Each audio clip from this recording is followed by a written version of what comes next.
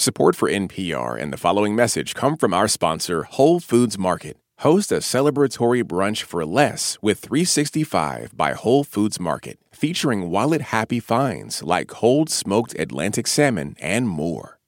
This is NPR's Life Kit. I'm your host, Marielle Segarra, here with Life Kit reporter Diana Apong. Hey, Diana. Hey, Marielle. How's it going? I'm good. I mean, there's been something that's kind of been on my mind for a couple of days. It's kind of annoying. Happened the other day. Not a big deal. What happened? Okay. I feel kind of silly telling you this, so just bear that in mind. So I went to go get gas the other day, and, the convenience store is right there. And I'm like, let me go grab a snack. It's a busy day. Just grab a little something and, carry on. And as I was walking to the door, somebody was walking sort of just ahead of me and didn't hold the door for me. And I was surprised. Yeah, because that's super rude.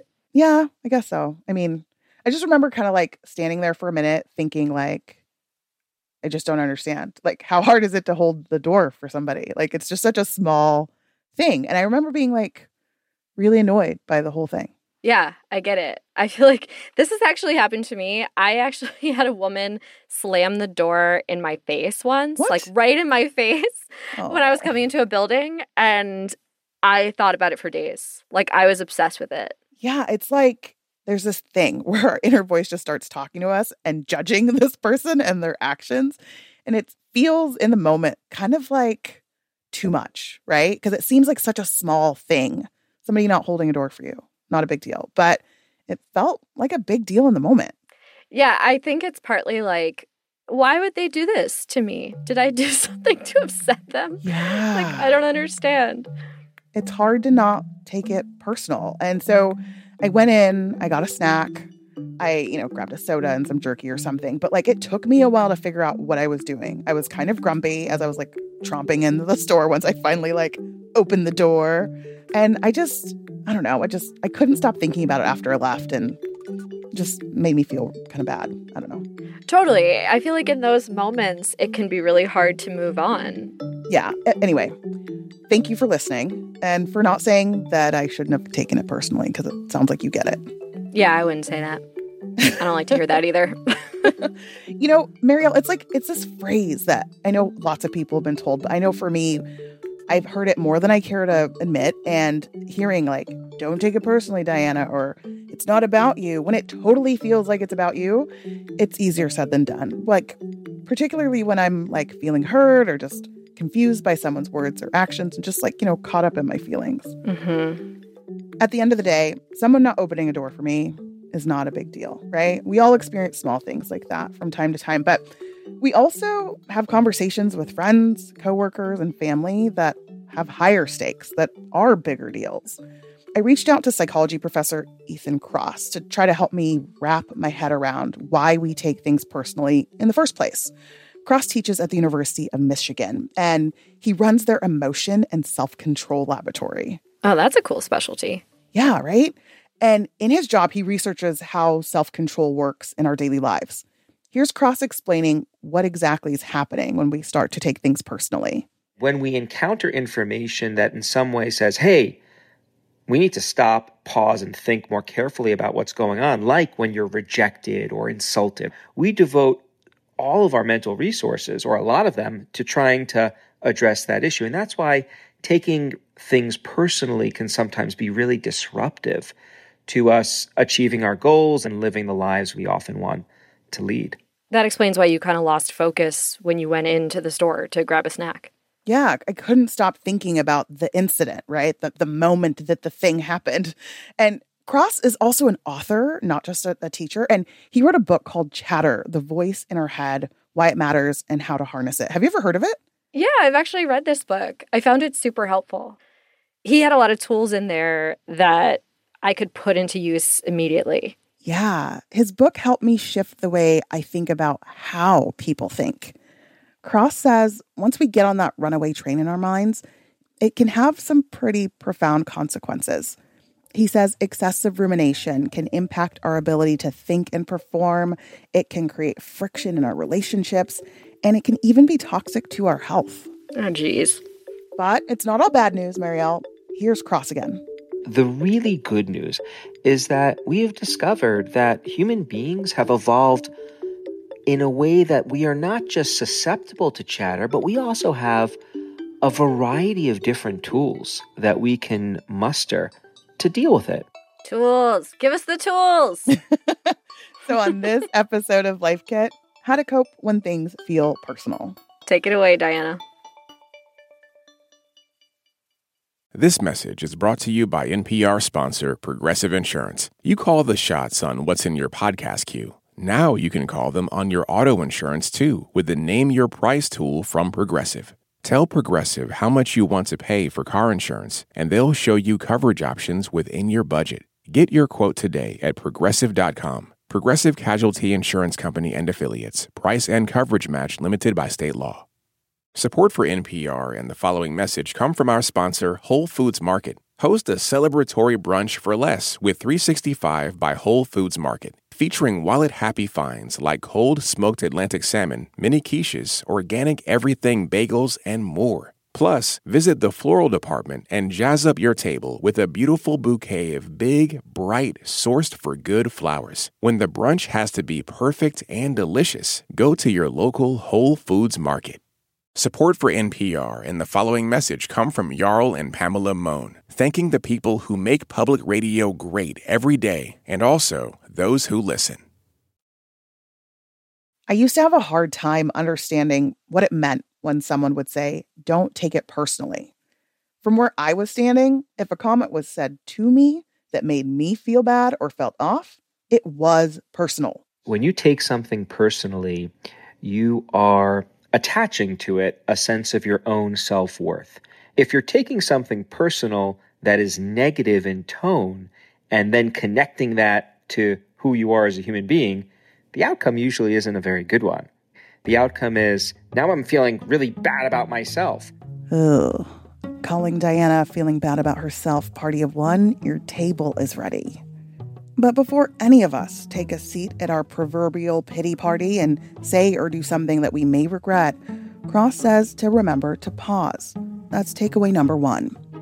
Not every action deserves an immediate response, but sometimes that can be hard to do in the moment. I reached out to therapist and author Sana Powell for some advice. When we take things personally, it's often to go into the defensive and feel like we need to defend ourselves, our character. If we feel hurt, we might feel like we want to hurt them back or prove ourselves in some way. And so I would say the first step is, instead of responding right away, to consider the entire situation and think about, could there be other things going on here that would make this not just about me? Earlier, I gave the example of the person who didn't hold the door for me at the gas station, and I assumed that they must have seen me. But maybe they didn't even realize I was there, or maybe they had to go to the bathroom. And it's okay to acknowledge in this moment, okay, I'm feeling a little defensive, I'm feeling a little hurt, I'm feeling a little insecure, and it's okay to acknowledge those natural reactions that come up. The last thing we need is to feel bad about feeling bad. So remember that there is nothing inherently wrong with taking something personally. It's a normal part of being a person on this planet. The problem, Cross says, is when we don't pause and we let our minds run wild. Cross says there's a good reason for that. If you want to think about it from an evolutionary perspective, the idea is, well, the negative stuff is more likely to get us in big trouble than the positive stuff, so we should be overly sensitized to thinking about negative information. You may think that replaying a scenario over and over is helping you problem solve, but in actuality, it's not. Instead, we step onto this hamster wheel in our minds where we're chasing those solutions but not making any progress. We're just spinning, turning the event over and over in ways that make us not fun to be around. We're turning over these things in ways that damage our health and make it hard for us to do our jobs. Cross told me that a lot of people think that we should strive to live lives free of stress and negative emotions. But that's maybe an overcorrection. What I'd like to remind people is the ability to experience a stress response or different kinds of negative emotions is actually really, really useful. You don't want to live life without the ability to experience anger or anxiety or sadness in small doses in the appropriate situations. Here's an example of what he means. If I get a little blip of anxiety a week before I have to teach, that's a good thing. You know what it does? It makes me actually prepare my lesson. If I'm insulted and anger is activated, that motivates me to protect my space and those around me. Cross says those are all useful responses. What we want to avoid is having them be prolonged, which is toxic. What makes them toxic, though, truly toxic from a health point of view, is when our negative emotional responses get activated and then they remain chronically activated over time. This is precisely what ruminating about an experience does to us. And the consequence for our health is this: that long-term activation of a negative emotion, that exerts a wear and tear on the body that we're not built to accommodate. This is why it's essential to pause. Pausing gives us a chance to think more carefully about what's going on and slow down that hamster wheel, or not get on it in the first place. It also paves the way for takeaway number 2. Try something called mental distancing. Take some time to distance yourself from the comment or behavior that is making you feel bad so you aren't stuck in your feelings. Chicago-based clinical psychologist Adia Gooden says there are things we can do each day to help us practice the technique of distancing in order to minimize how much time we spend ruminating.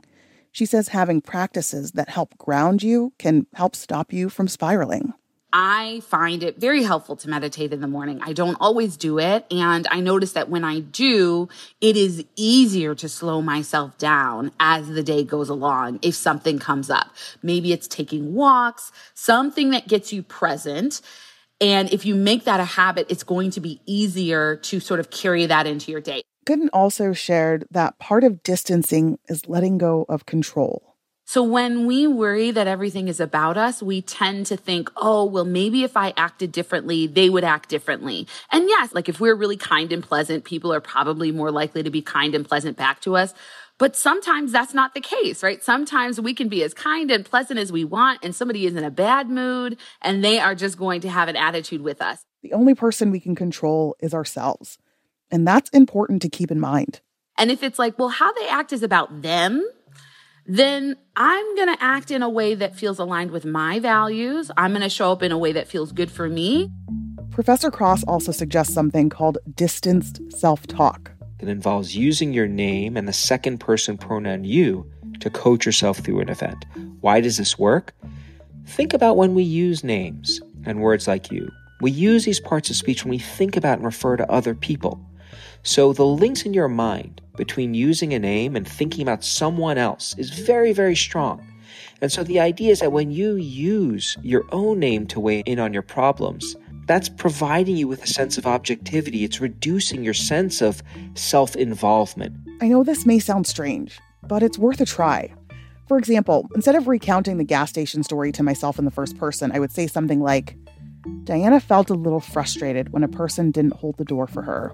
But there's a good chance that other person didn't see her, and it's not a big deal. Another thing to try, look at the big picture, like the really big picture. Here's Professor Cross again. Think about how you're going to feel about this tomorrow, next week, next month, 10 years from now. If none of those work, you can always do the ultimate temporal distancer, which is, how are you going to feel about this when you're dead?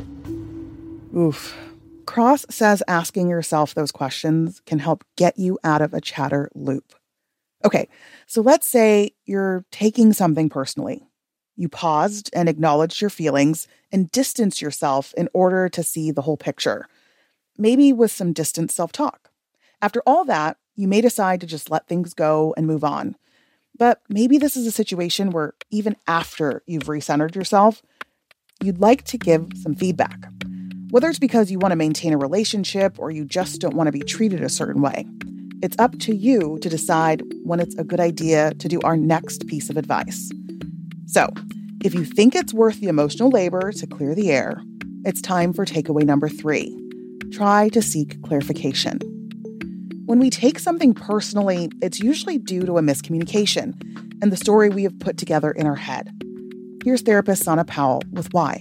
Because our perception of what was said or what was done is very biased. It is from our own worldview. Having a clarifying conversation can be hard. you may be uncomfortable, and the whole thing may be super awkward. Things can feel even more complicated if you come from a marginalized identity and are looking to speak to someone in a position of power or privilege. Powell offers one approach. For example, hey, when you said that thing or when you did that thing, this is how I interpreted it. Is that correct? Or am I missing something here? And it takes courage to be able to do that because it means making yourself vulnerable and even admitting like, hey, this affected me. When you did or said that impacted me and I'm in my feelings about it. And so I want to talk about it. This helps the person see how their words or actions are impacting you. And hopefully that means that maybe they'll change their behavior in the future. Seeking clarity can also prevent more negative messaging from entering our minds.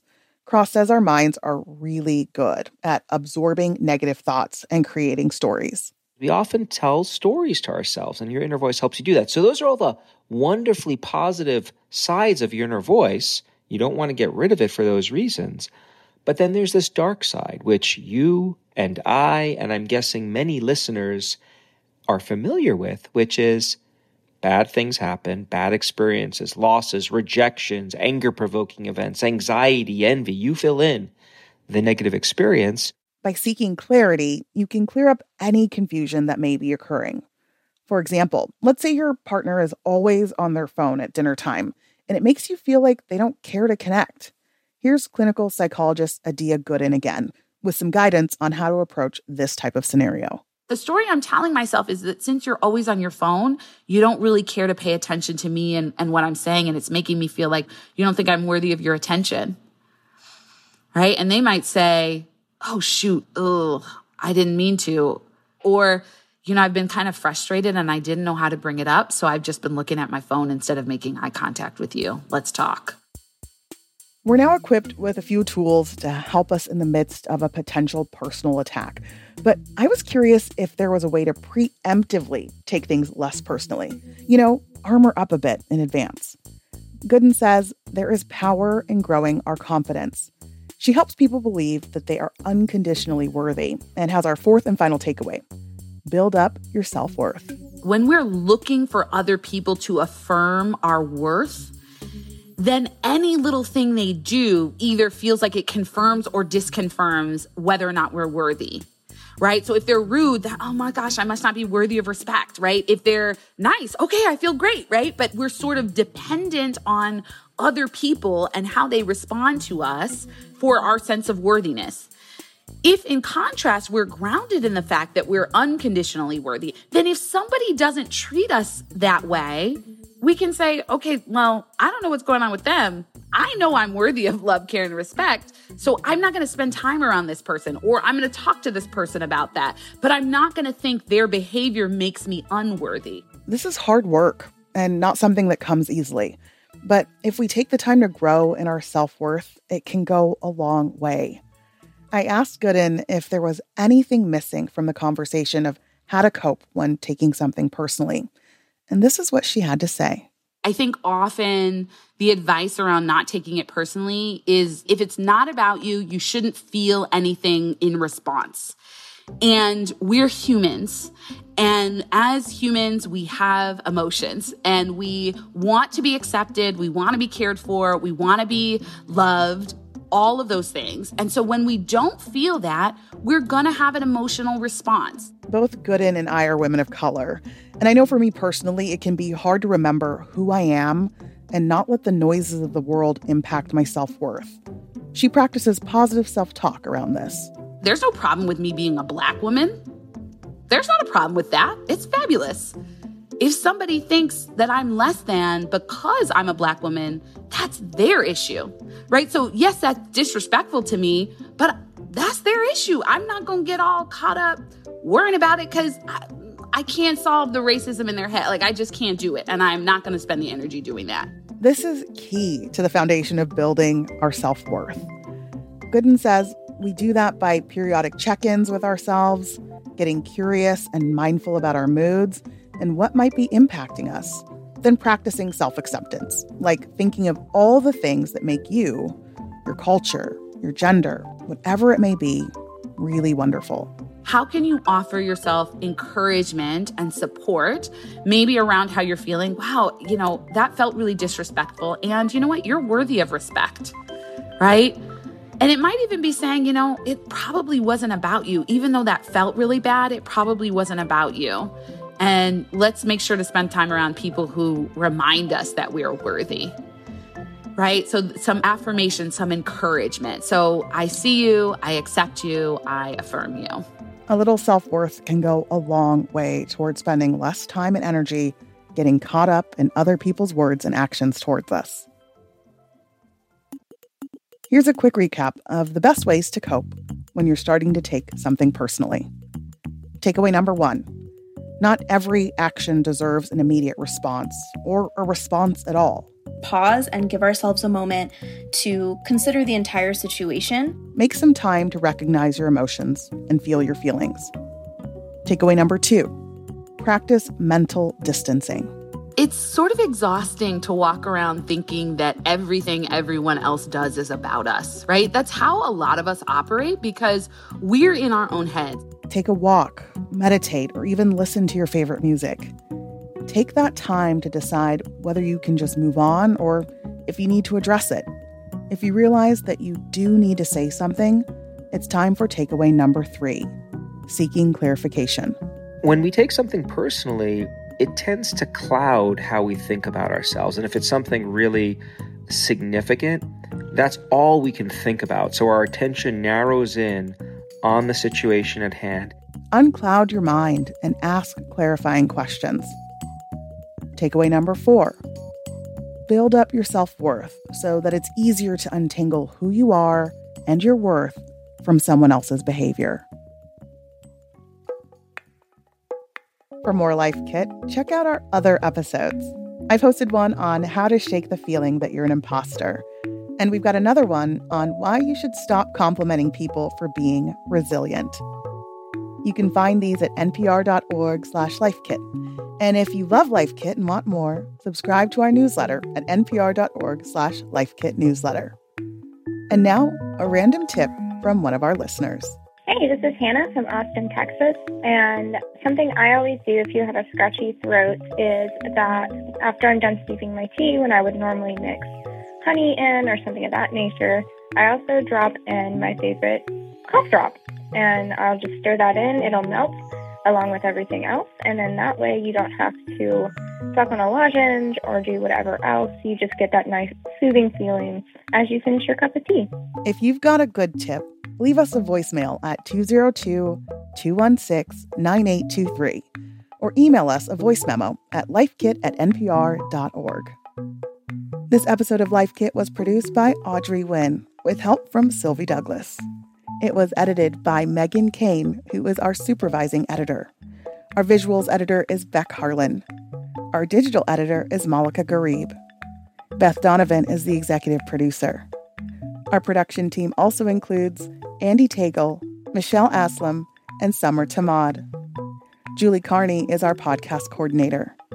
Engineering support comes from Stu Rushfield, Trey Watson, and Patrick Murray. I'm Diana Opong. Thanks for listening. This message comes from NPR sponsor Discover. Tired of not getting a hold of anyone when you have questions about your credit card? With 24/7 live customer service from Discover, everyone has the option to talk to a real person. Limitations apply. See terms at discover.com/creditcard. This message comes from NPR sponsor Charles Schwab with their original podcast, Choiceology.